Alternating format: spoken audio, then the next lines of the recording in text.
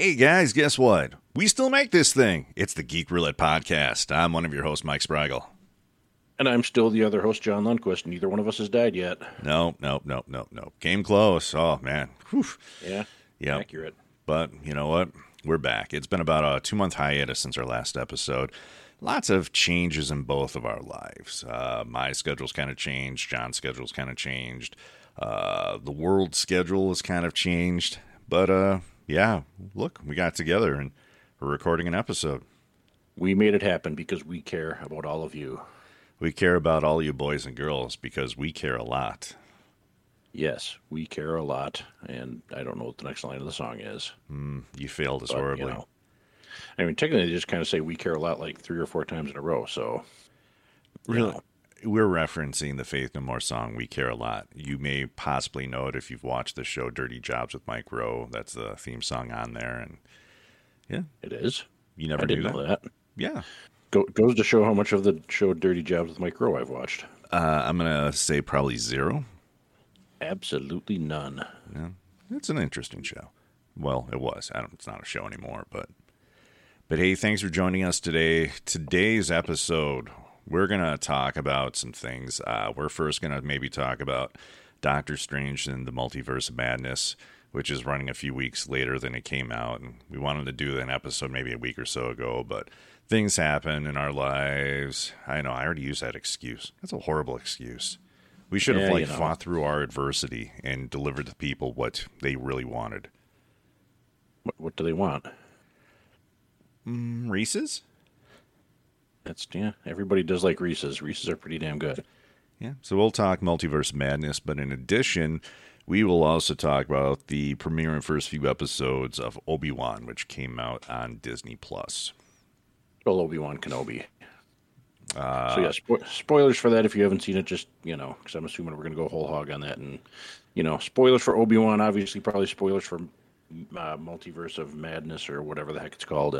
But that's a fair amount older, so you've probably seen that if you're listening to this, but just fair warning. You just said we're going to go whole hog on Obi-Wan. Yes, I did. I don't know if that's really a fitting... If you would have said like full bantha, yeah, that would have been probably... I suppose whole what's the Star Wars version of a hog? Gamorrean Guard. I'm sure. Gamorrean Guard. Yeah, I suppose. They've just evolved into like humanoids, and they're Gamorrean guards. Yeah. Hey. And they're surprisingly buff in the Book of Boba Fett. They're kind of like that, like late 70s, early 80s wrestler kind of like buff and fat, where it's like a buff level of fat where you don't know where the fat ends and the muscle begins. Yeah, the kind of thing like you don't want to mess with them, but if you can run away from them for a good couple minutes, you're probably okay. Yeah, they look like they're going to get winded pretty easily and just like, we're going to give up now. You got away. Yeah, but if they do catch you, look out. That's really weird that the only time we've ever seen Gamorrean guards is really just like in Jabba's palace. I don't think I remember ever seeing Gamorrean guards in any other aspect of Star Wars. Yeah, I don't think so. I want to say there's one in I think the Rogue Squadron books. One of them was a Gamorrean. But nobody cares about books, John. Because I never read them. Yeah, I know. But some people care shockingly. I'm still surprised at all these people that like they just announced that they announced something over the Young Jedi cartoon or something that's showing up, and people are like, oh, I guess we're not going to see the Young Jedi book series get adapted. And I'm like, yeah, but that was probably not going to happen anyway. So just chill the hell out. Like, they're not going to do all the expanded universe stuff. Life goes on, people. I think like every sort of like fandom has that weird level of geekery where like there's your like casual level of geekery. Well, all right, first it starts at like your parents' level of geekery. That's where like they heard some of the things, but they like reference them. Like they're the ones that say like Star Trek and Star Wars references. They mix those up and mix up like Gandalf and Dumbledore. Then you have the casual level, like the people that like sit there and watch the movies. Then you have like maybe what you call your fans that are definitely a lot more invested. But then you go below that and you enter in like the horrible hardcore depths of super fandom. And oh, those are the worst. Those are the people that just they're like the yeah buts. It's like, well, I like Star Wars. Yeah, but you don't know the blah, blah, blah, blah, blah, blah. Yeah, the ones where if you're not on the same level of everything they are, then you're not a true fan because you don't know every single thing that, you can't name off everything that happened to Luke Skywalker from the day he was born till the day he died, and just it's like get over yourself. Yeah, it's that level of gatekeeping douchebaggery fandom. And if you're listening to this podcast, I'm talking about you. Yeah, probably. Housekeeping. We still have social media: Facebook, Twitter, Geek Roulette. Look it up. I ain't going any more into that. Yeah. Yeah. We keep saying we should do something with that stuff, so I'll just keep saying that, we should do something with that stuff. How do you know I don't? How do you know I'm not on Twitter? I know you don't have Twitter. That is true. You could be lighting it up on Twitter, but I don't do Twitter, so I don't know. I just bash you just nonstop. Like yes, you absolutely could, and I would be none the wiser. Right. You just until somebody would point out to me, like, are you aware of what Mike's saying about you over on Twitter? I'm like, yeah, kind of. Probably no different what he says to my face. Yeah, probably not. Nope. Anyhow, yeah, talking about some things. You know what we should do? Let's do recommendations. Why don't you go? You go first. I'm probably gonna be weird with mine again because again I've been consuming things that are like several years old. Oh God damn it! I mean, yeah, I can go next. I'm gonna post about this on Twitter. God damn it! I'm gonna keep it nice and simple, man. Barry season 4. You know, I think the hallmark of good television sometimes is where is it season 3? I thought it was 3. Oh, you're right. Season's 3. Yes. Well, they announced season 4, which really, after watching most of season 3, I don't know where they can go even further with this. Barry, if you are not familiar, it's a Bill Hader series about a former Marine turned hitman who decides he wants to become an actor, but his life becomes all entangled in all these different types of things. And the 3rd season debuted about a month ago or so, and it's hit that amazing pitch of just awkwardness and just cringiness where you're finally at a point where you realize the main character isn't really the protagonist of the series, or he is, but it's hard to cheer for. It's almost at that level of Breaking Bad where like Walter White might be the main character, but he's not the good guy almost. Yeah, that was actually gonna be one of the things. That is one thing I managed to keep up with that. And if you want more, I think didn't we do a whole episode on Barry like a couple of years ago when the 2nd season ended? Yeah, we did, because I mean it was a couple of years before since the last season came out. It has. So yes, COVID, it's like something happened that disrupted entertainment. But so yeah, go listen to that for in detail depth thoughts. But yeah, I mean I agree. Like Barry, this season in particular is definitely. It's like you still like him, but it's like, dude, you need to come around. Like he's. I don't want to get too spoilery with it, but the last episode, John. I mean, come on, that right there was like just the last I think 10 minutes or so. That right there was just one of those moments where it's like, wow, it's just so far gone. Yeah. So it's gonna be. I'll be curious to see how many episodes is this season. Probably 8 or 10. I don't know. They could give me 20 as far as I'm concerned. Yeah, I think that's usually what it is, like somewhere in that ballpark. It doesn't usually go too long. But yeah, Barry. Yeah, we've got another episode tonight. We do. Matter of fact, I should just live watch this episode right now. And after we get done recording this, we can live stream the episode, whatever it is, 6 or something. Mm-hmm. So yeah, Barry on HBO. Well worth getting HBO Max for that. I agree. So I will make that a co-recommendation because, I should probably actually recommend. But otherwise, I mean, the stuff I've been doing, I'm trying to remember, last time we recorded, if I was playing Breath of the Wild or not. But I've been playing Breath of the Wild, that game that came out 5 or 6 years ago that everybody was like, holy crap, this game's amazing. Yes, I'm finally getting around to it. I am currently working on the 3rd of the Divine Beasts, I think they're called. I'm on the camel one, which is all sorts of electricity and stuff like that.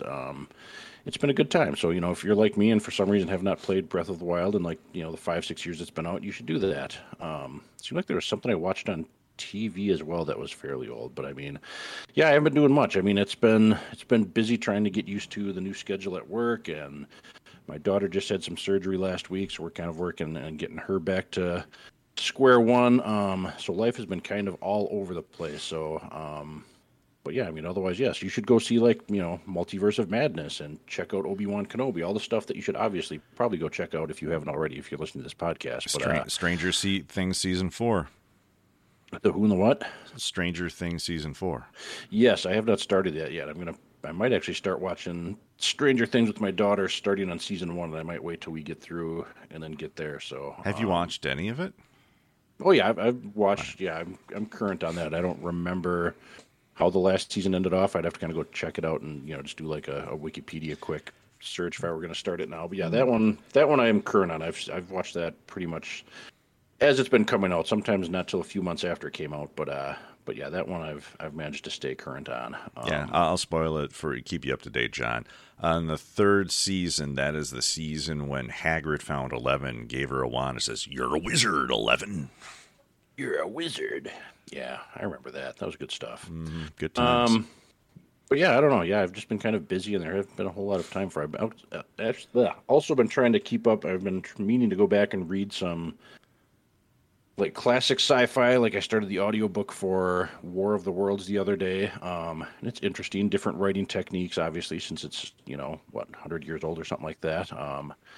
But not bad. Not necessarily something that would come out today, but it's interesting to see some tropes and stuff that we're all too familiar with pop up in there.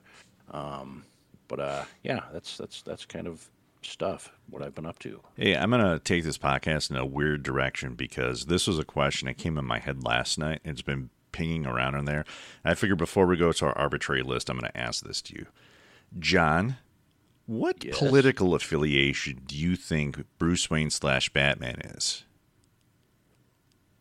I mean, the obvious answer would be like that he's probably like a Republican of some sort just because he's rich, but I don't know that he would lean that way. But I also don't necessarily see him as like a bleeding heart liberal. He'd probably be more like something in the middle, I don't necessarily see him as a libertarian either. I don't know. I mean, that's tough to say. I would say he's probably more left-leaning, but certainly not like, he probably takes a little bit from each side is what I'm guessing. And he seems like the type of person that would actually research like their backgrounds rather than just going straight ticket or something like that. He would actually kind of research like, hey, this guy's tough on crime, so I want this guy here. This person's into whatever kind of social helping people, and so I'm going to vote for that guy. Yeah, so yeah, I don't think he's necessarily I don't think he would commit to strictly one party. I mean, I think about it, it's like as a millionaire, he has to probably take advantage of a lot of, let's say, the benefits, like the minimal amount of taxing he gets and like the loopholes that helps him maintain his wealth. And you'd have to because he needs to maintain the financial state to be able to finance his technology and everything else. Granted, though, he probably is a philanthropist. I said that word completely wrong. I'm not even going to correct myself. But he's probably donating money to various programs and everything, which would lean more a little bit to the left itself. I could see him being possibly libertarian sometimes about, sometimes people trying to rule, themselves. But then there's the whole thing about upholding the law. But then he breaks the law. And, yeah, I don't know. Yeah, I don't think it's, like I said, I don't think he fits neatly into any one specific category. I think he's kind of all over the place. I would say like early Batman, like up through like the 50s and 60s was probably like hardcore conservative. Yeah, probably. Where did this come from? Did you read something or have a conversation with somebody else? I can't remember. I think part of it was I was sitting there for some reason, like with all the tragic events that have occurred over the past week, and with, school shootings and everything, I was sitting there thinking, well, what would Batman do if he was there? Because that's the random dumb thought that comes to my head. But then I thought about, the whole political slants that are being thrown about right now. And then I thought, what, political views does Batman have? I don't know. Yeah. All right. I'm sure he's all over the place. He'd probably surprise you on some things. Here, sure. let me steer this wheel back onto the road. There we go. All right. Podcast back on track. The arbitrary lists because of Multiverse of Badness. I figure, let's revisit something. And I figured, let's talk about what our 3 favorite moments in the MCU have been. And these can come and culminate from, shows, from movies, or other things. But MCU related.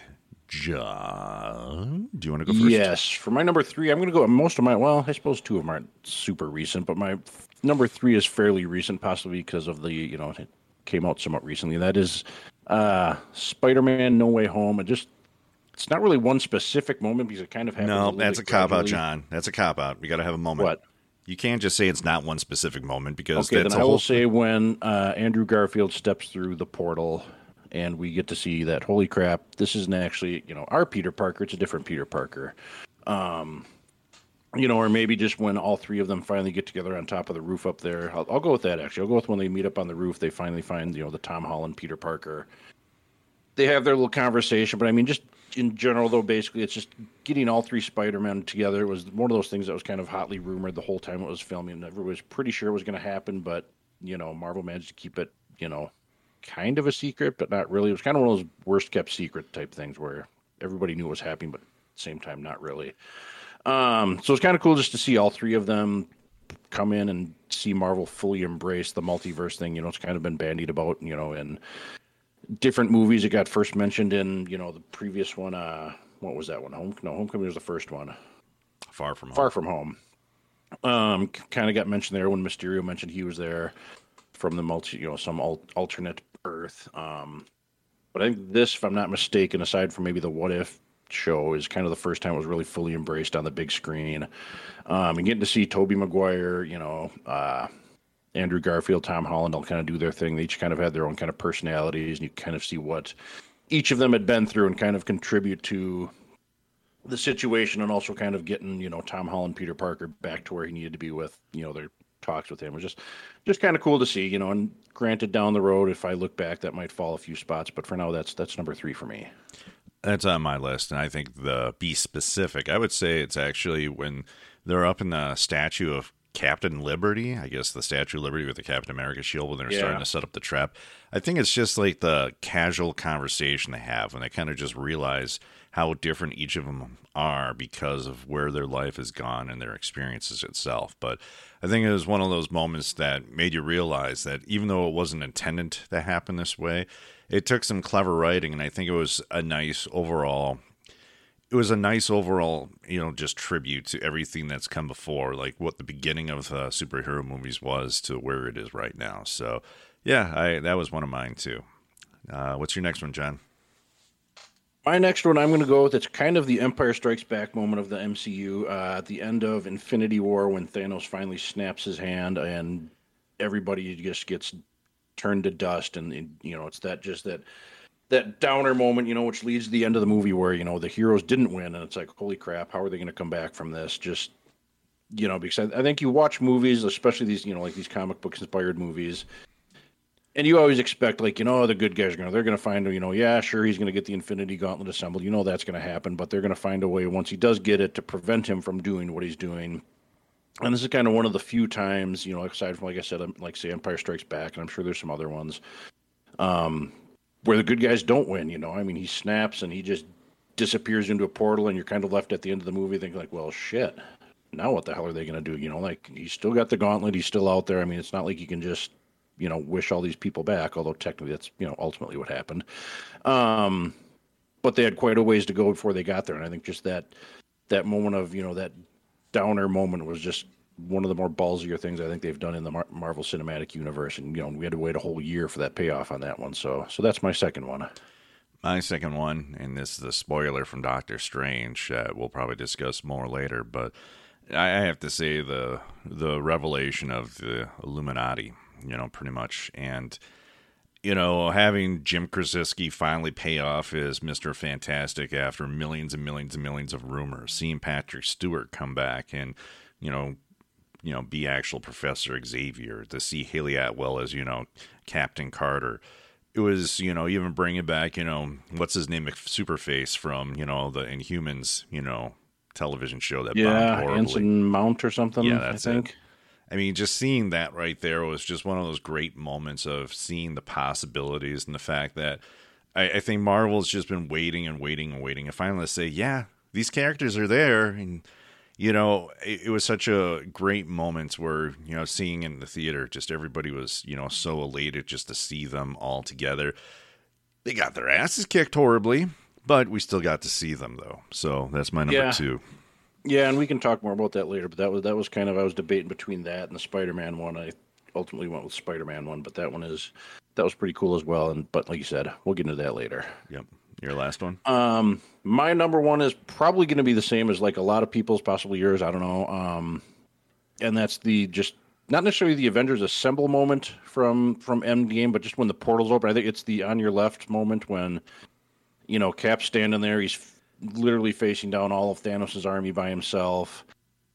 And it's Cap. He's I'll do this all day or whatever the heck. And it's the assemble moment, John. It's the assemble moment. Come on, it is. They've been teasing I that. They've been teasing that for like almost over a decade.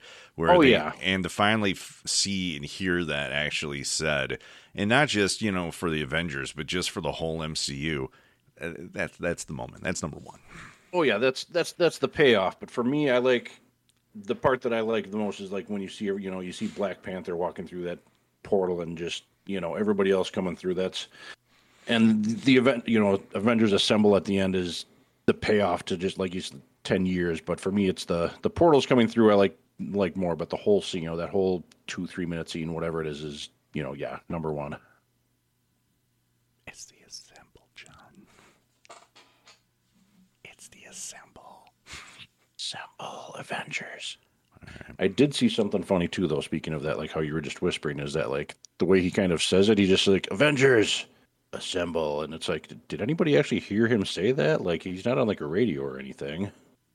But yeah. Well, wait a second though, because he heard an earpiece on your left, so maybe they all had earpieces and microphones and Bluetooth. That could be. I don't know, even the people. I suppose Falcon. I was gonna say even the people that were gone for 5 years or whatever. But I suppose Falcon was gone for 5 years, and he got in there. So maybe they just didn't change the password or something. Well, no. When they blinked back in existence, their Bluetooth had the same charge it did when it was blinked out of existence.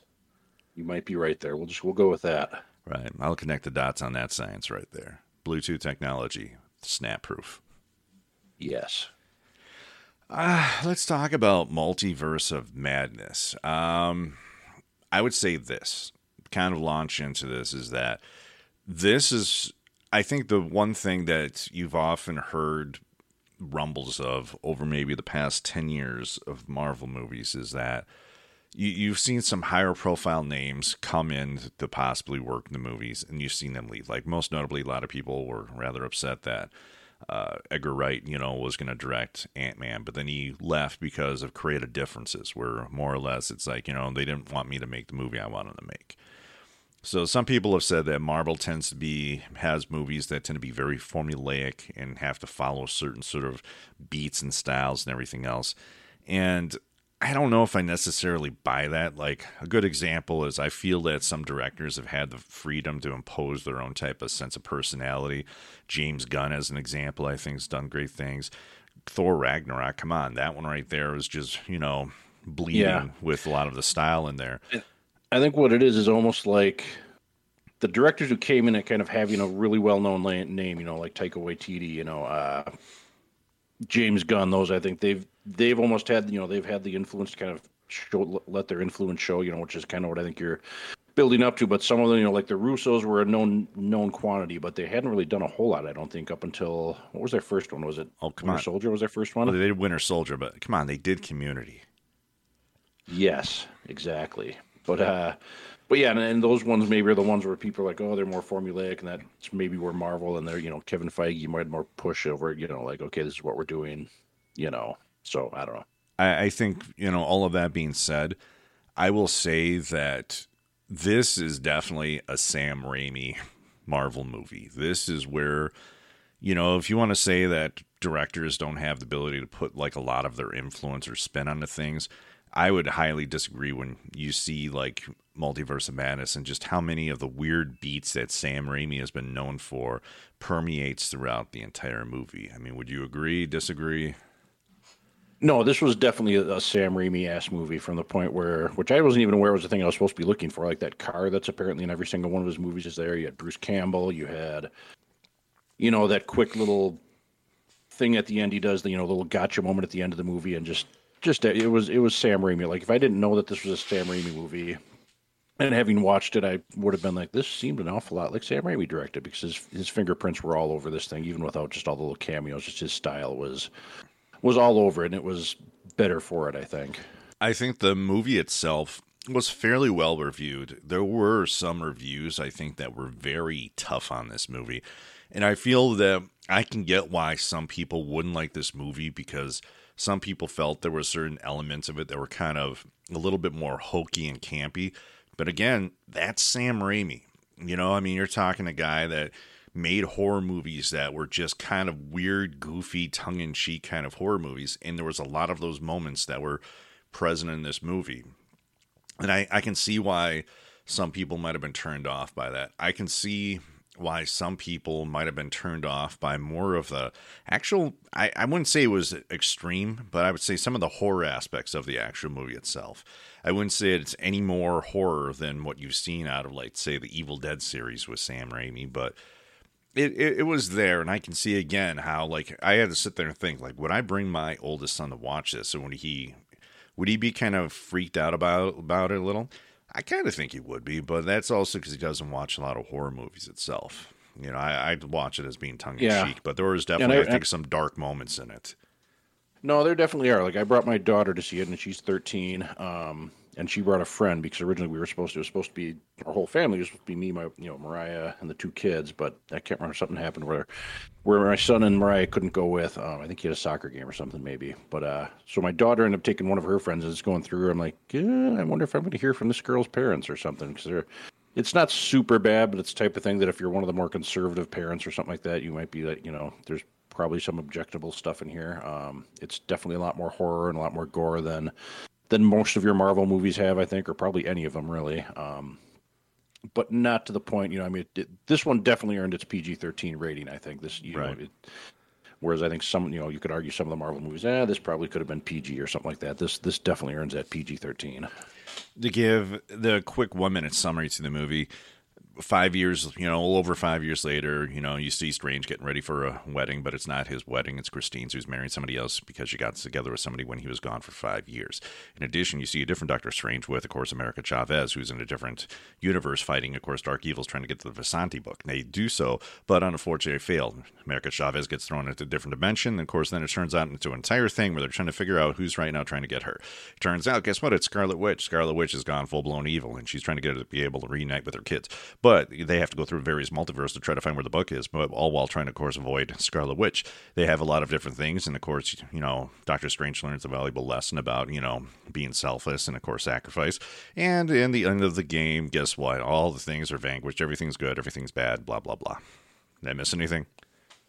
I mean, yes, but, you got it for a nice little 30-second summary. Sure. Yeah. Although I don't know, I'd say Scarlet Witch, I mean, she probably, I suppose, she went full-blown evil, but it was not quite. It was a little more nuanced, I suppose you could say, kind of like Killmonger and, well, here's where I'm going to debate. I think one of the biggest things, the other things the movie got panned for, is a lot of people said that it was kind of negating what kind of, I don't know, character arc that Scarlet Witch had in WandaVision. I would highly disagree with that. I like to very much go and say that, everybody thought, hey, at the end of, Scarlet Witch, she kind of redeemed herself. No, she didn't really. She just beat another bad guy. But even as you remember, like, the end of WandaVision, her leaving, the town and all the people looking at her with great disdain because of how she manipulated them for just whatever traumatic, imaginary world she wanted to create for the most part. She was never really the hero or the protagonist. You felt bad for her, I think, in the tragic kind of sense itself. But she still left that show a bad guy. I mean, would you agree or disagree? Yeah, no, definitely. And can you hear me, by the way? Yes, I can. Okay, good. I cut out there for like the first part of what you were saying and then came back in. It was really weird. So good. I'm glad I'm here. Wanda's not happy with what I was saying, so she just blinked you out of existence. That could very well be. But no, I agree. I mean, she definitely, not the good guy, kind of in this weird gray area. I mean, maybe not even necessarily gray area after WandaVision. We're just dealing with grief and everything that happened in not the best ways. And I think this is just a kind of a continuation of that. And I think they did a good job. Like, I don't think it was, she was portrayed in a realistic way. She wasn't like, I want to take over the world because, I just deserve to rule it. She just wanted to go get her kids back. And was a little bit unhinged about it, and they even kind of had an explanation for that the Darkhold kind of got a hold of her and was messing with her. She was still traumatized. I mean, that's part of it, is she had a family that wasn't real and lost it and was traumatized. And, I think that's where a lot of people were like, oh, that was horrible what they did to Wanda. It's like, listen, after WandaVision, she was never going to go back and join the Avengers. I mean, the Avengers can't turn an eye to what she did to an entire town. So the whole reveal of her being, I think, more or less the primary bad guy. It wasn't necessarily, I think, out of left field or out of character, but I know No. some people took exception to it, like, oh, they're just making her a bad guy for no reason. No, she was a bad guy already for a reason, and Yeah, no, and Mariah, my wife, is one of them. I don't know, because she hasn't seen it yet, and she's one that goes out and looks for spoilers when she can because she likes to know what's coming up and doesn't like to be surprised. And she was a big Wanda fan, but was not happy with when she read about how she was the bad guy. And even though I kind of told her, like, there's a little bit more to it than that, and she doesn't end up as the bad guy. And she's like, yeah, but she dies at the end. I'm like, well, she dies with big air quotes because there's no way that if she can take on Thanos and can do all the stuff she did in this movie that a little rock slide is going to do her in.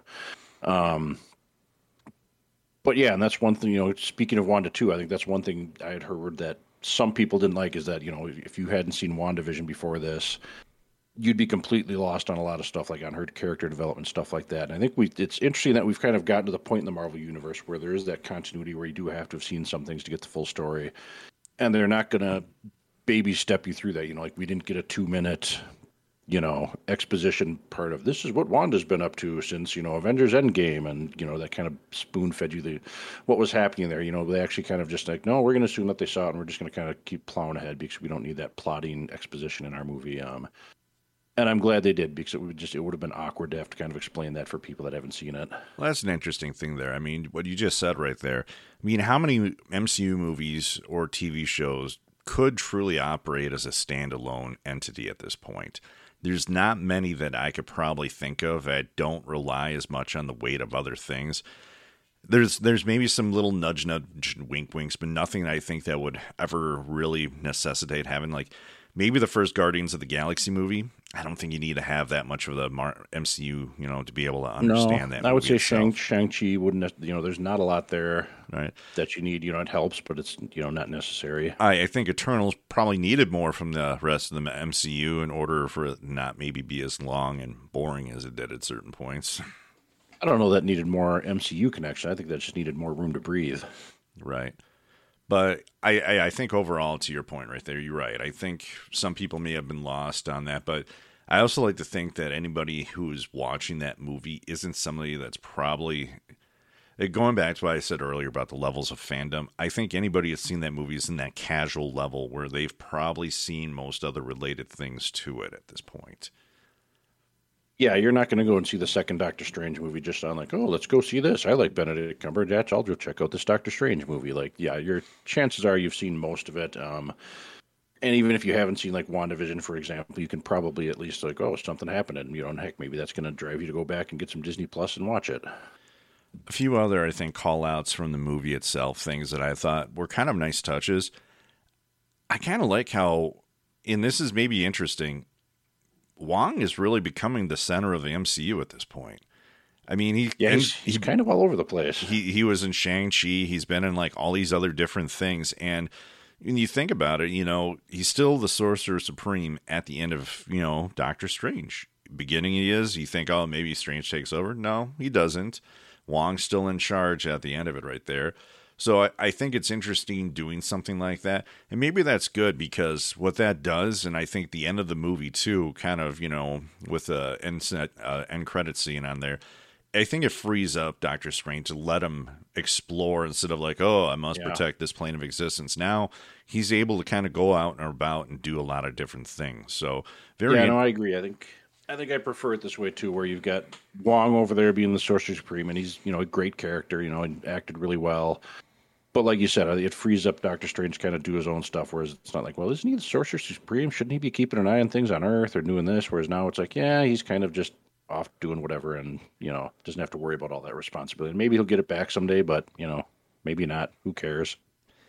I would say, touching on one of the bigger reveals, that being of the Illuminati, I think everybody kind of assumed that, all right, we all knew Patrick Stewart was going to be in there. I think seeing John Krasinski in there, that I think was definitely one of those big moments right there, especially since you're seeing him in there as Mr. Fantastic. And I think that's just definitely a huge step. And what this does, hopefully, is opens up that he'll play Mr. Fantastic in just a movie at this point. I mean, I don't see how he doesn't. No, I imagine that hopefully the couple months down the road, maybe they'll announce that hey, we're making a Fantastic Four movie for real this time, and John Krasinski is going to be Mr. Fantastic Reed, and I think hasn't been rumored that Emily Blunt, his wife, is going to be Sue. I think Something like that, yeah. which I'd be fine with, but I think this is kind of an interesting way too for them to kind of introduce the Fantastic Four in a way without, like maybe this will let them kind of shorthand some of that origin stuff that, so the first movie can maybe kind of be its own thing. Like, hey, we've already brought him in. People are kind of familiar with him. So maybe we can just, not go through the whole origin thing, kind of like with Spider-Man, when they introduced him, we didn't get his origin, which I was fine with. I think a lot of people are fine with, I think the Fantastic Four can kind of be similar. Maybe we just get something quick or whatever. But I think but having them be introduced this way, I think might open up a few doors for them. Well, I think the biggest benefit of this whole scene itself is that I think they've also opened the door if they ever want to replace any of their characters. Like, as an example, all right, you don't have the Steve Rogers anymore because Chris Evans has moved on to other things. Guess what? You can bring in a different Captain America from the multiverse, and it's a great way to introduce him back, or have a different person come back as Iron Man.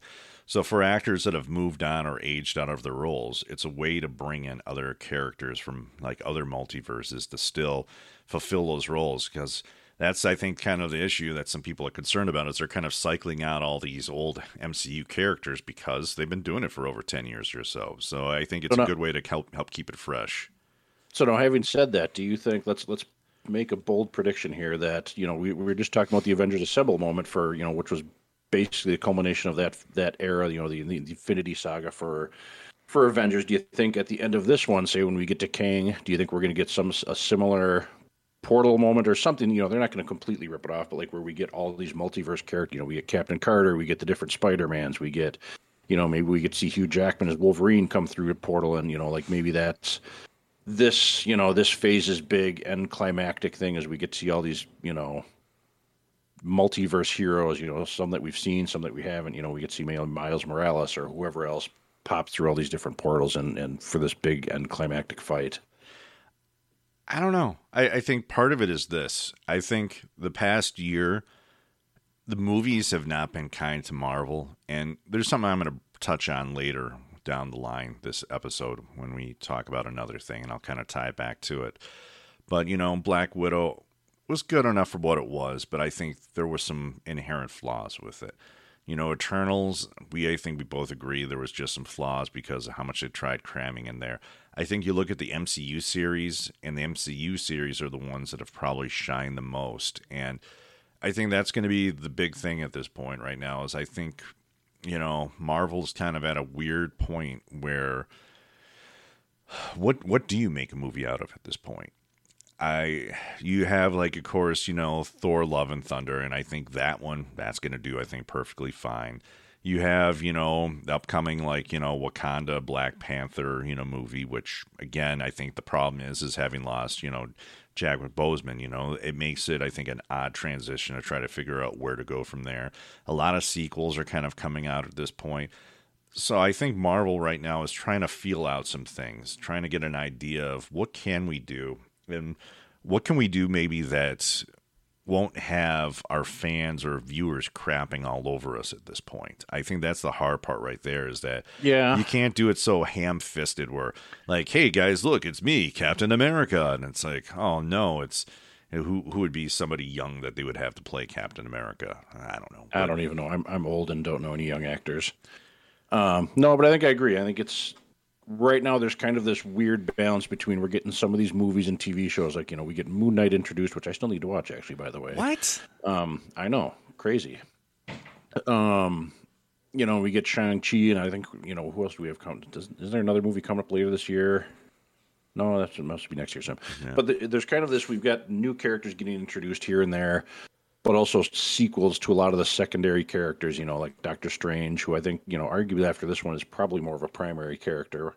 We've got another Ant-Man movie coming up.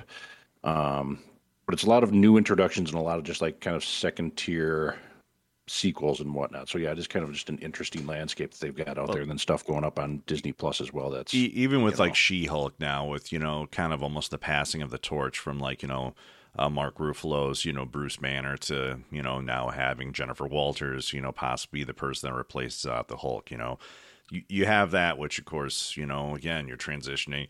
There is the announcements that they are in development of a new Daredevil show featuring, oh my God, why am I blanking on him? Charlie Cox? Yeah, thank you. I think. Yeah, Charlie Cox. So, you're at least bringing him in, but I feel that's adequate. I mean, it is possible too that, I know that like a lot of what they're trying to do is going into more of the cosmic level as your level of threat that you have.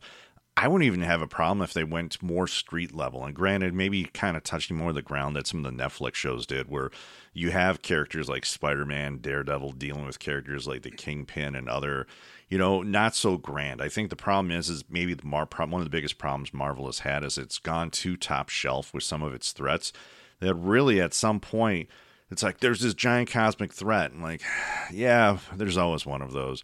I mean, really, where you go after this at this point is you almost have to go, either beyond Kang as you're going to Galactus. That's where you almost have to go next when it comes to that. Well, I think, too, what's interesting is they're almost kind of in the background assembling these different teams where I could almost see it where the Marvel Universe gets to a point where kind of, where you maybe don't watch everything, because when you think about it, they're kind of assembling the Thunderbolts in the back, with Yelena and with U.S. Agent and all those people, whoever else, I can't remember who else they've got on there.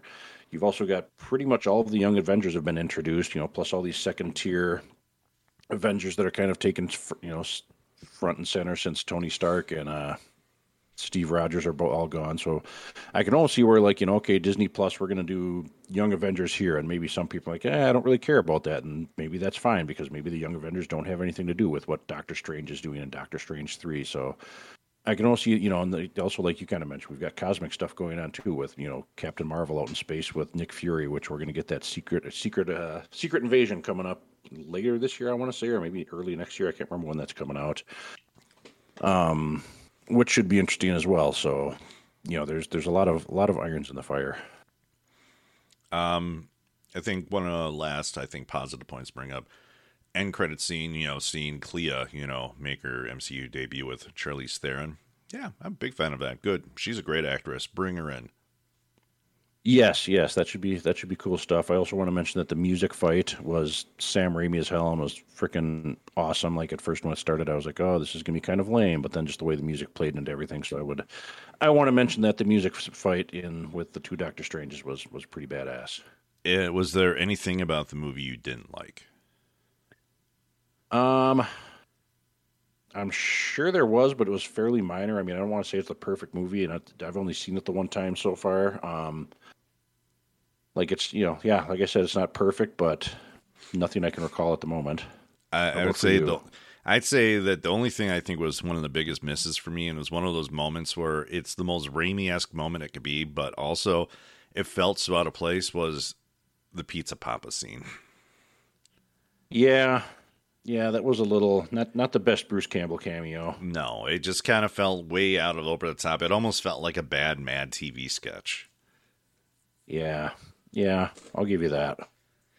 But I mean, outside of that, I'd say overall, I would definitely put it maybe in my top third of Marvel movies at this point. I feel pretty good and confident about saying I think it was definitely well above average. I think there was just a lot of nice, good character, driven points. I don't think there really was that much waste in the movie for the most part. Some people have had criticisms like, oh, well, how can you call it multiverse when they've only been to like 3 different dimensions? Like, oh, okay. Technically, they went through like a dozen of them in that one scene. True. So, But no, I would say, probably top 5 for me, somewhere in there. But it's, definitely good stuff. And again, once it's settled down a bit and it's not the hot new thing, maybe it'll fall down a little bit further. But it's pretty damn solid, so I don't think so. Yeah, it'll probably easily get bumped by Thor: Love and Thunder when that comes out in another month or two. Yeah, that should be pretty cool. Right. All right, moving on. Also, this past Friday, from when we recorded this episode, is the debut of Obi-Wan, the first 2 episodes of the series. I'm going to say a statement that sounds bold in some ways, but really it's become the reality and truth. And this almost falls true almost also with a lot of just even the MCU shows. Stop making movies. Don't make Star Wars movies anymore. Just make actual Disney Plus series. Let the characters breathe and develop, because I think that's why a show like Obi-Wan, the first 2 episodes, is so great. Is you're seeing just this nice character development that doesn't feel like it's not forcing like a movie having to be 2 hours and that 2.5 plus hours just because you need that length to make everything develop and work out. No, just let it be a show. Let it breathe. Let it do its thing right there. Don't need to do anything like that with Star Wars. Just, make series. In MCU, they've almost already proven that, look, we can make nothing but series, some of these series. And I feel that their series they've made over the past year and a half have been far superior than the majority of the movies they've made over the past year and a half. So that's my first endorsement for Obi-Wan is, you know what? Don't make movies anymore. Star Wars and Disney, just make series. It's hard to say you're wrong. As much as it's nice to go see Star Wars in the theaters and stuff like that, I mean, the last one left a pretty bad taste in a lot of people's mouth, and I think you're right. I mean, like between Mandalorian, Book of Boba Fett, which wasn't, as good as some of the other stuff we've gotten, was still pretty decent. The first 2 episodes of this, we got the trailer for Andor a few days ago, which was something when they first announced, I was like, who cares? But after having seen that, I'm interested to see what that is, and that's another one that, in a 2.5-hour movie, you probably couldn't do that justice. But if you, like you said, let that breathe and give it some more space to tell stories, and maybe do a season or 2 of it, and then get out.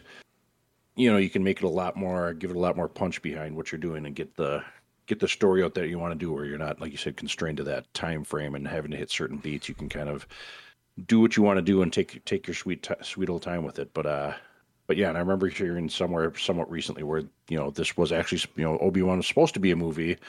But then they switched it over to this, and I think that was probably the better choice to make. I mean, obviously we're only 2 episodes into this, but I have a hard time seeing this being put into a movie. I think they would have to cut a hell of a lot.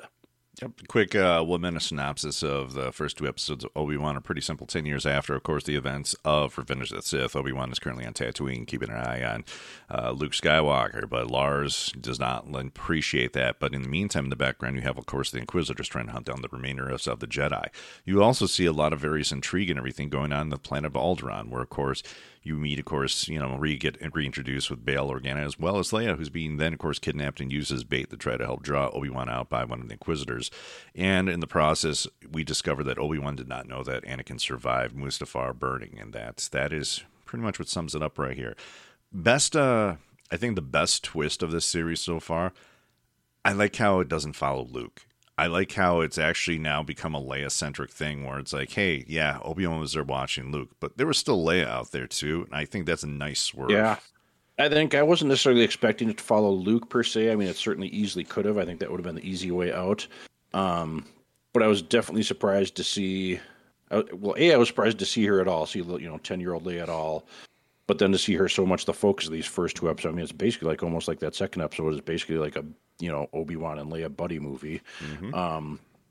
So yes, that caught me by surprise. I mean, when they went to Alderaan, I was like, holy shit, we're actually getting to see Alderaan, because I'm pretty sure this is the first time we've seen Alderaan on screen. It is. That might have been like in Clone Wars or something like that. Oh, no, we've seen it on screen before, just in pieces. Well, yes, accurate. In lots and lots of tiny pieces. Right. That's of almost 1,000 voices cried out at once, and then were silenced. Indeed. But yeah, I mean, just a great first couple episodes. Again, almost like a mini movie, which is probably a good reason why they put out these first 2 together. I'll be curious to see where it goes from here. I think one of the core things I love about this, and it's one of the things I loved about The Last Jedi that I know irritated a lot of people. One thing I loved about The Last Jedi is that it kind of also dealt with how Luke was coping with his failure, how he tried to do something grand and what he thought was right. In the turn, he failed, and it really was just him trying to come to terms with a lot of that failure and trying to help move himself on. And I kind of like that almost in Obi-Wan, too, is that here you have Obi-Wan Kenobi, who's living with the failure that his behaviors and actions of not just him, but the Jedi Order itself led to Palpatine being able to seize control of the world and forced him to turn on one of his former students. And here he is just so full of doubt of himself that even when approached by Bail about trying to help find Leia, it's like he's not the same person he is. you're right. He'd rather almost wallow. He still has, Yeah. I think, the heart and compassion for Luke, but he also is just looking for the comfort of not being part of something big anymore, because the last time he was, it didn't work out for him. And I kind of like that. I like that disgruntled Jedi aspect of it, because if you're the Jedi, yeah, you guys screwed up pretty hard, I mean, the arrogance of the Jedi is the reason why they all died. No, yeah, I mean, it was definitely interesting to see, like, when that, Jedi found him in the desert there, and Obi-Wan, instead of being like, oh, come to me, hang out with me, I've got this cave you can hide here. He's like, no, dude, just go bury your lightsaber out in the middle of the desert, which is literally what he did, and just go run and hide. Not like, we can beat these Inquisitors. We'll chase them out of, Tatooine, and we'll get them out of here. He's like, no, just we screwed up. We failed. Like, just he's at just clearly the lowest point that he's been in, and just I'll be curious to see like how he deals with that, and he'll probably obviously get a little bit out of it, but I mean, it's not like he's all sunshine and roses when we see him in, A New Hope. Well, and I think another interesting aspect of, the show itself, it almost makes you wonder, like, in the end of Revenge of the Sith, he gave, Luke over to, like, Beru and, Lars, and just saying, here, raise him. You almost kind of get the feeling that, in the Obi-Wan series, he had regret that maybe he wanted to be a father. And if you watched the Clone Wars series, you realize he did come close once to walking away from the Jedi Order to try to pursue a relationship. And you sit there and like look at the amount of just, how fatherly he wants to be to Luke itself. It's an interesting dynamic right there where you almost just feel regret. Like, what if I just not given him to, like, Lars? And what if I just raised Luke himself? But in his head, it's like, I would have just created more danger for him if I would have done that too. Yeah, and just his, like we had mentioned before, his reluctance to go help Leia. Like, he's like, no, I can't leave Luke here. Like, he doesn't want to risk letting him down so much that he's willing to just write off Leia and be like, Bail, hey, you're a senator. You're, the ruler of a planet. You've obviously got resources. Go fix this on your own. Like, he's willing to shut off this other person that, is, potentially just as important as Luke is. And as far as they know at that point, she is just as important as Luke is. So yeah, just some interesting stuff there. I do like, I think, the beginning part of the series too, where you see like the siege in the Jedi Temple. I mean, I think it's pretty safe to say that the, Night Sister, she was probably one of those Padawans, right? Yeah, there's a good chance of that. I'm sure that's going to come up at some point, and we'll find out that, she's got this mad on for Obi-Wan because of something that happened there, maybe something. There's clearly something, like the other Inquisitors, like, oh, you want to hunt down Obi-Wan because you want to get, Lord Vader's approval and whatever. But I think there's something more there, that this is more than just, I want to be the best Inquisitor. I want to be seen as, the best in Lord Vader's eyes. I think there's something personal here, and whether it's something that happened at the Jedi Temple there when, the clone troopers were taking over, or something that happened, just before that, I'll be curious to see what her backstory is. And they didn't show us that scene at the temple just for nothing. I think there's something there, because that's not something that we've seen that before in other forums, and it wasn't something we necessarily needed to see again. So I think there's a reason they put that there. Yeah, I think maybe it's safe to say, like, the Jedi that sought was being chased by the Inquisitor. Maybe even, this Night Sister itself, they were both maybe Padawans that escaped, but they went in different paths. One was maybe caught by the Empire, and eventually, they used her anger of the Order, letting her down to, do that. Whereas the other guy went on, tried doing Jedi things, but, his past caught up to him as well. Yes. So what did you think about the Inquisitors? Interesting. I mean, I think one thing that's, I think, a nice touch on it is that with the Inquisitors, it's almost along the lines that when you see them, you see that there's different levels, I think, of intensity. And you have to almost think of it in a sense, like the whole thing about Sith is this. It's all about power. So to see them kind of all jockeying for position or trying to maintain levels of control, it makes sense, I guess, and I think, if you're Palpatine too, that's why you tolerate it. It's like, have all these Inquisitors kind of fighting amongst themselves. Ultimately, they're all inconsequential to Palpatine, but they'll do his bidding. They just don't realize that they're just pieces on a chessboard. Yeah, I agree. I think it was interesting to see them, technically they're not Sith, but clearly, like, if something happens to Vader, that's something that he can be like, oh, Vader's gone, but I've got this nice little pool of other Dark Jedi. I can pick the best of them, the Grand Inquisitor, whoever it happens to be. Um, it's kind of one of those things where if they end up, if they get in some spat, which they did in the one, and somebody kills another, well, then clearly they weren't strong enough to be an Inquisitor. So whatever, not the end of the world. I'll be curious. Speaking of which, to see what ends up happening, because we've obviously seen that Inquisitor in Rebels and what happens. So I'll be curious to see if this is how they spin that. Right, if it's the same one or if he survived his injuries. Another thing I liked about the series, too, that's, again, I think a callback to The Last Jedi, which I get it. People didn't like it as much, but I loved The Last Jedi. And I think you saw, like, when Obi-Wan's trying to use the Force, is struggling with it, and his surprise that Anakin's still alive, you almost get the feeling that, much like Luke did, when he was in The Last Jedi, that Obi-Wan shut himself off to the Force, if only maybe not to be found or...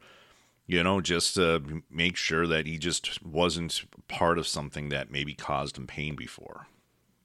Yeah, and I'll be curious to see, like, some of all those people are like, oh, Luke wouldn't have done that. He would have gone off. And it's like, like the people that, and now they're maybe like, oh, this Obi-Wan series is awesome. Like, oh, you mean the one where Obi-Wan, like, gets disillusioned by the Jedi Order and goes off and just kind of hides and, doesn't really do anything Force related or, just kind of besmirches the whole thing. It's like, oh, that sounds familiar. Weird.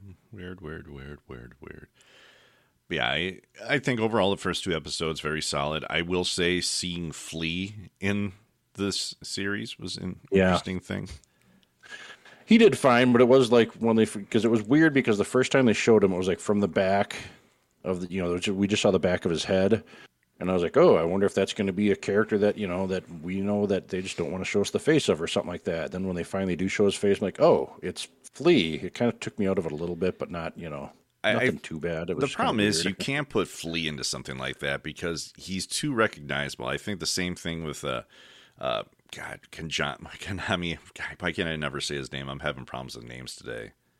Who? The fake Jedi. Oh, Kumail Nanjiani. Yeah, I was going to butcher his name and I didn't want to. Yeah.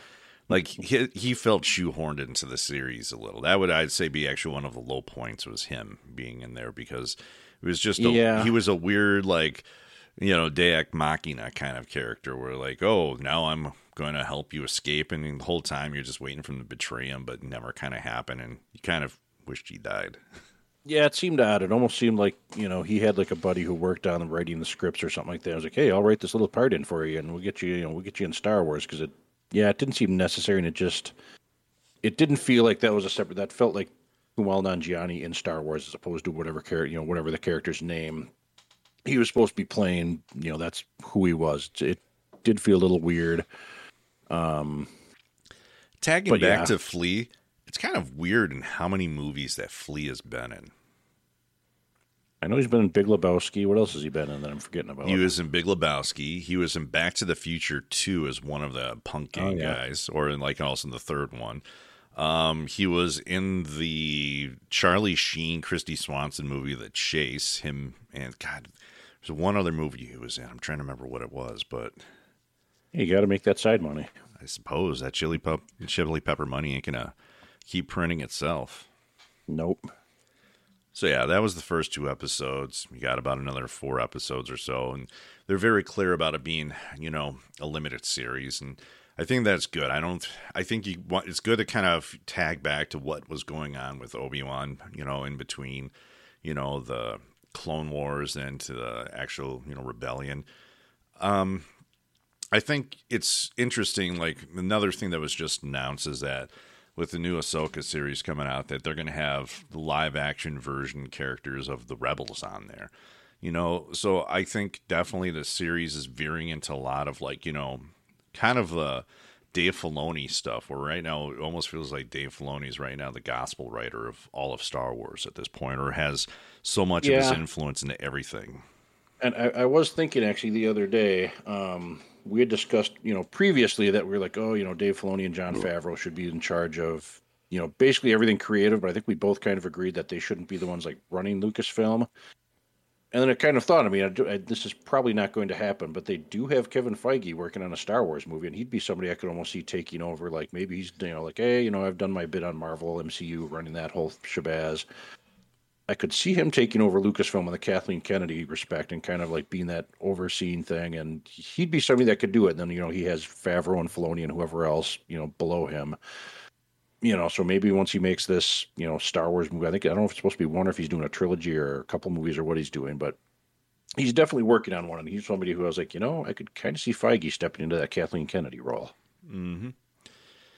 So yeah, good reviews. I mean, from the nerd front, right now, next Marvel movie is going to be, Love and Thunder, and the next Andor. I think the next Marvel series then, or not Marvel, Star Wars series. Yeah, Andor comes out. Was it August? It's this year. It's later this year. I forget exactly when. Right. And then I think we get the Black Panther movie this year too. I want to say like at the end of the year. So we'll probably get a trailer for that sometime. I mean, heck, it might even be on the Thor. Well, it probably won't be on. It's weird how it used to be back before the internet was a huge thing. It used to be like, oh, they're going to put the Black Panther trailer on the new Thor movie. Now they just kind of drop the trailers, whenever they feel like it. So I imagine maybe the first couple weeks after Thor comes out, we'll probably get a trailer for that. Although, when I saw Doctor Strange, there was a trailer that I felt was the debut of a trailer that I don't recall seeing anywhere else. It was the Avatar 2 trailer, in which my mental initial response is, oh, why? I don't like Avatar. Yeah, that dropped like a week or two before that, but I did it wasn't long before that. I remember seeing it online, like, hey, the Avatar trailer's here. I'm like, I don't care. I'm not going to bother clicking on this link to watch it. But I never got the love for Avatar. No, I'll give it that, like, the 3D and the advance in technology are great, but just the movie itself, like the plot was just so rote and I did not care for it at all. I have zero desire to see these new ones whatsoever. It wasn't until a year and a half ago that I first watched Avatar. It was like, for some reason, I was on something and I decided I'm just going to sit here and watch it. And the whole time I was just sitting there, and it was just like nails on a chalkboard for me. But even before this, like, my only experience with Avatar before was like when I was in Florida at Disney, we went to the Animal Kingdom and they had like a whole Avatar thing there too. And I went there and I'm like, I don't know what any of these characters are. I really don't care. It just feels like a weird metaphor world of just things I don't care about. Yeah, I saw the original one in the theaters. It's one of the few ones I've seen in 3D, just because I generally don't care for 3D. And like I said, I'll give it that was pretty cool, but the rest of it, yeah, and these new ones, unless I hear like, oh my god, these are so amazing and such a departure from the original movie, like, I'm probably not going to bother. It would be great if it, as a original departure from the first movie, it's like, yeah, well, the characters in Avatar, they decided to open up, a taco stand in a strip mall. I'm like, yeah, you know what? Maybe I'll go see it then. I'll go check that out. Yeah. Blue guys serving tacos. Awesome.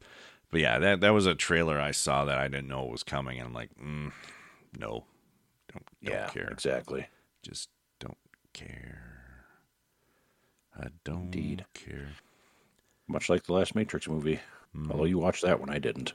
I'll tell you this, like, there's always like those movies, like, I'm not going to see it. I'm not going to willfully see it. If I'm going to see it, I have to be in like a certain just depressed, cynical mood for it to happen. I have to hate myself in a certain way. Right. I think the next like movie that will probably qualify for that kind of level of just self-loathing to tolerate would be Morbius. Probably watching that through the lens of just apathy, where it's like, it's on, my remote is like 10 feet away. Fine. Or Venom 2, Let There Be Carnage. I heard mixed things about that. I heard it wasn't that bad, but I think part of it is I just don't want to wade into that part of the Spider-Verse where I just don't care about any of it. Yeah. Like, I watched the original Venom and it was fine, but I didn't like it enough that I'm like, oh, I got to see the sequel now. I watched like the first 20 minutes of the original Venom and I'm like, I got to go to the bathroom. And then I never came back.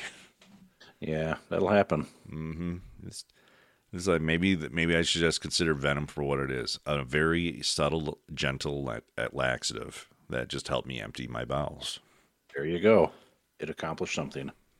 Man, I just feel like just sitting here dissing like a whole bunch of things. We'll just do the negative. Every other one will just be our negative get out the hate podcast. Honestly, the next thing that another thing that's coming out that I sit there and like, I don't want to go back into this is like the Lord of the Rings prequel and the Game of Thrones prequel. Neither of those two things. I'm like, I just don't want to. I don't want to go back in the world of Lord of the Rings after the Hobbit series was such a flaming turd and that was just a piece of garbage. And with, Game of Thrones, screw it, just finish the last few books. I don't really need to see how all these things happen, but here it is, and it's just, no. Yeah, and out of those two, I'm probably more interested in the Lord of the Rings thing, but, it's also probably unnecessary. I mean, I'm sure I'll watch it, or at least I'll start to watch it unless it's hot garbage, and I probably won't bother with it, but, and the Game of Thrones thing, yeah. I'll probably that's another one I'll probably wait and see what people say about it, and then maybe I'll watch it. But I didn't watch like the last 5 seasons like regular Game of Thrones, so I don't need to run in and see the prequel. Another thing that I would never see is like whatever the last of the Fantastic Beasts series, which really I saw the first one, and the first one bored the living hell out of me. I heard the second one was just as bad. So like with the whole third one, it's like, no. Even if you were to take the whole weird aspect of J.K. Rowling and just, some of her, views and stuff. These, again, I think that's really what's just kind of turned me off now is just everything becoming like this weird, like prequel universe. And I'm just sick of it. I just don't care. I don't care about the fight between men and whatever back in like Lord of the Rings. I don't care about what happened before the events of Game of Thrones. I don't care what happened before the events of Harry Potter.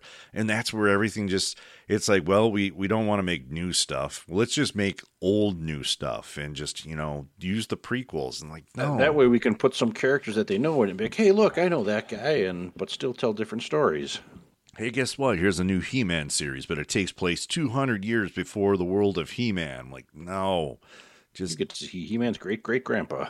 I don't want any of this, but you keep throwing it at me, jerks. Yeah. Welcome to Hollywood today. Hey, guess what? They're not going to make a Stranger Things season 5. Instead, they're going to make a prequel. Like, no. They probably will. You say that in jest, but I'm sure we're going to get a Stranger Things prequel that'll tell us how exactly all of the stuff that happened in whatever the hell that city's name that I can't think of right now happened. You know what? I made a prequel today. You know what I did? I ate a piece of pizza. It was a prequel before I crap it out later. And you watched Venom to get it through the system. I had to watch Venom I'm like, man, I'm kind of feeling a little constipated. Let me put on some Venom right now. And if I want to just have a complete prolapsed anus, that's where I'll just watch like Morbius. There you go. Man. The Sony Spider-Man stuff, good for your bowel movements. Mm-hmm. Good for your bowel movements, prequels. When you want to hate something before it happens. Yes. I think we got through my mad hate fest at this point. Good job. I hope you feel better. I hope I do too. Hey everyone. Welcome back. Thanks for coming back. It's good to be back. Thanks for waiting for us, everybody. It's been a crazy last couple of months. Hopefully we can have a better schedule now. Here's hoping, but hope in one hand, crap in the other. See what fills up first. There's a guy I was training today. I used that phrase, and he's like, my dad used to always say that. I'm like, oh, God, am I that old now? Shit. We're old. Well, I don't think of myself being old now. If you excuse me, I'm going to have a sensible lunch. I'm going to eat some grape nuts and yogurt and have a glass of Sanka. I'm going to go have some chamomile tea so it can help me go to sleep. By the way, there's a Sanka's like Twitter account. It's almost like a parody account where it's almost just making fun of how boring Sanka is. Oh, it's amazing to follow. I strongly recommend it. That does sound like good stuff. Then I'd have to join Twitter. It's almost on like the same level as like the nihilistic Arby's Twitter account, which I also enjoy greatly. Where it's just Arby's, but what if they were just completely hating on humanity? Just like real Arby's. Yeah, only they do it with meat instead of tweets. Did you hear that Arby's is releasing a Wagyu like hamburger? They wanted to have finally release a hamburger at Arby's, but they wanted to make sure that it was worthy of Arby's. So apparently it's a Wagyu beef hamburger at Arby's. Is it going to cost like $40? I don't know. I mean, I'd probably put it on the same level as getting like gas station, like, sushi. Yeah, pretty much. I mean, if you want to get your Wagyu beef from Arby's, then you enjoy that and all that comes from it. If you're ever having like, a colonoscopy and you want to like clear out your system, first you eat some Arby's Wagyu hamburgers, then you watch some Venom, and then just watch just all of your intestinal system just empty itself out. Make sure to drink plenty of liquid. Good times. Kind of veered off in a weird place right now. You can tell we haven't done an episode in a while, or just because we did. The last 10 minutes have been oddly poop-centric. Oddly poop-centric and hate-centric. Hate-centric. Can't wait till that Avatar prequel comes out. Hooray! Folks, I'm Mike Spreigel. And I'm John Lundquist. Thank you for joining our episode, which eventually turned into a parade of hate. Yes, we appreciate you sticking around. Until next time. Yes, everybody, have a good one.